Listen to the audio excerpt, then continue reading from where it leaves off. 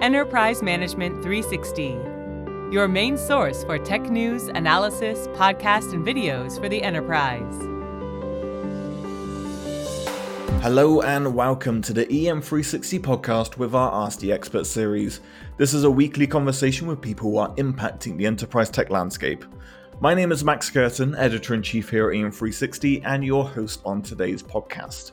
Now, in today's episode, I'm very much looking forward to speaking with Nanjunda Prasad, who is the Director of Marketing at Wavemaker. Now, I'm going to give you a bit of background on Nanjunda just so you have a better idea of him. He's got over a decade of experience in product development, including a demonstrable history of delivering critical components of a new product ahead of market introduction. In his career, Nanjunda has also led globally distributed, cross-functional agile teams, as well as built and launched products in areas such as big data analytics and healthcare. So, Nanjunda, thank you so much for taking the time to come and talk to me today on the podcast. Thank you, Max. Happy to be here. Now, today you're coming to demonstrate why legacy systems are kind of the Achilles heel of digital transformation and what low code can really do about it. So if we kind of start off from that point then, digital transformation is at the forefront of most business initiatives today. It's the main driving focus. But could you give us an introduction from your standpoint as to why legacy systems are not compatible with the idea of digital transformation? So the idea of digital transformation is to make a business more agile and responsive to changing market needs. And IT is kind of an enabler of this. One of the reasons why legacy systems don't fit here is because they kind of hamper agility and responsiveness of business in general. So let me give you an example. If you take a modern business application, the expectation today is that it should have a multi-channel responsive user interface. User expects the changes to reach him faster. And the user also expect it to scale on demand seamlessly, preferably on cloud. So if you see across the board, right from user interface to the architecture on which it is developed and the infrastructure, there is an expectation for the application to be modern, and legacy systems don't fit into this paradigm and hence do not fit into the idea of digital transformation. Okay then, so if we kind of take that a step forward then, why do you think so many businesses have ended up spending, so much time maintaining legacy systems rather than moving forward? So there are two things to this, mostly to do with mindsets. The systems that you call legacy today have once delivered tremendous business value and continues to do so. So to get a buy-in from business to embark on a full-scale modernization is challenging because most people often don't see the value erosion that is happening with legacy systems. Second thing is also the fear of change. Most modernization projects are not successful because they tend to look at modernization in silos. And it also involves significant buy-in from various departments within an enterprise. So most of the modernization projects typically end up consuming a lot of time and resources, and they are not in general successful. So both these kind of challenges, the businesses are wary about them, and that's why are wary about getting into modernization. It actually puts them off, and they continue to run with it till the time it is too late to embark on a full-scale change. Right. Okay. That definitely makes sense. And obviously I mentioned at the start low code, and I want to talk about that in a bit, but just to expand on your point a little bit more that you made there, cost is obviously such a major thing for businesses and completely understandable why they wouldn't want to. But do you think there's a way to kind of change that mindset of businesses to say, yes, it's costly and there could be issues for implementation, but how do we get people to see what's beneficial in the long run? Like I said, most of the time businesses look at modernization in silos. I mean, they will look at it just as an infrastructure modernization or some kind of a UI modernization, which will not show the value in entirety. So when everybody related to this particular application or a system comes together, right? I mean, everybody including go-to-market folks, and kind of communicate the kind of challenges that they're facing with the legacy application. And when everybody gets together to kind of look at it in totality, probably the entire value is realized and modernization becomes much more easier. Yeah, that definitely makes sense from that perspective. So I've mentioned low code a couple of times here, and just to kind of bring our listeners into the loop, it's kind of been a way to combat this legacy system problem. But before we kind of delve into that a little bit deeper, could you give an outline of what low code actually is? Low code platforms lets users to build applications quickly. Low code platforms use a drag and drop kind of a visual building model wherein users drag and drop visual elements onto an editor, and this generates code behind. so that they develop apps 2 to 3 times faster than traditional development. So when low code originally came in, it was meant to help non professional developers build small applications very quickly, since they didn't need to do a great deal of coding, but all the code was generated in the backend. But over a period of time, low code platforms have matured, and we have specialized low code platforms that, in fact, cater to professional app development. So, in its truest essence, low code generally doesn't mean there is less code in the whole system. It is just that the users have to code less to get similar or more functionality into the application. And all the code that is required is actually generated in the backend.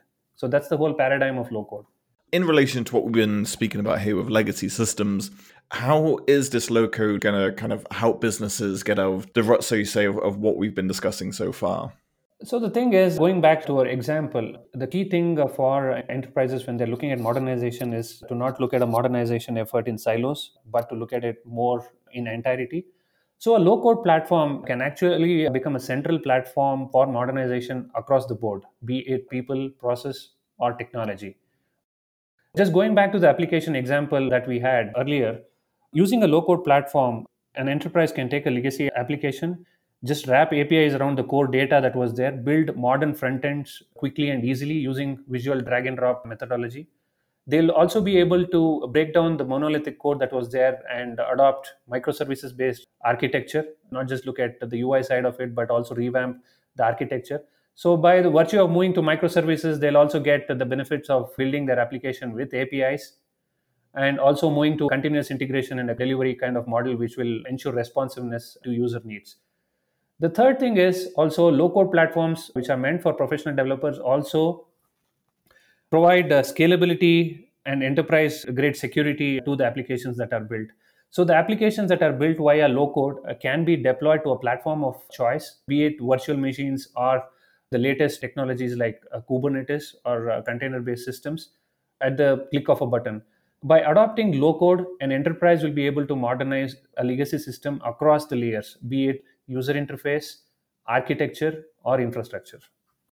So when we're putting in a low-code option for businesses to use and to kind of build on these three methods that you spoke about, how can they go about implementing this process? Like I was mentioning earlier, what happens is modernization will have different elements, and there's no single platform that will bring all of them together. Low code, in fact, will act as a central platform that will connect people, processes, and technology to embark on a holistic modernization effort. Especially platforms that are built on open technologies where skill sets from existing technologies can be used, be it Angular or Java, it becomes very easier so that people do not have to kind of reskill themselves to get started on these platforms. By using such platforms, existing developers can really come in. People who are just doing one part of the work, like be it backend or database, can build complete end-to-end application and transform them to a full stack developer.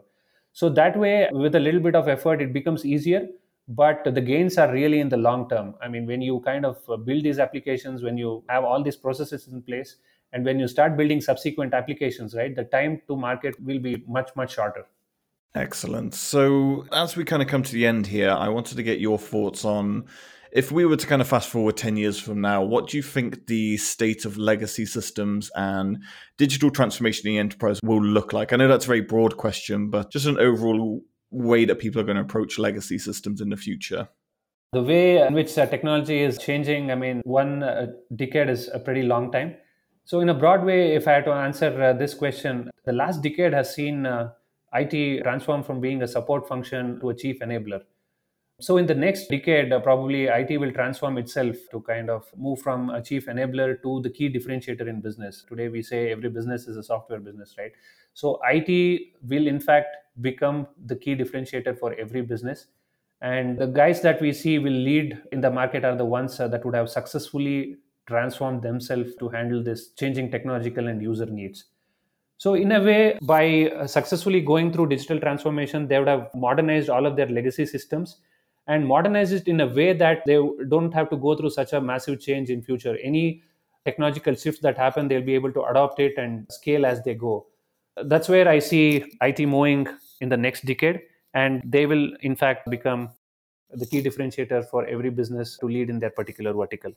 Excellent. I think you're right. It's going to be interesting to see where it goes, especially 5 years from now and especially 10 years from now. So, Nanjendra, all I can say is thank you very much for coming on the podcast today and taking the time to talk to me.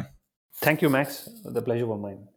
Not a problem at all. And thank you for everyone who took the time to listen to this. We hope you took some good insight away from this. We'll be back next week with another in the Ask the Expert series. In the meantime, make sure you head on over to em360tech.com for more great content.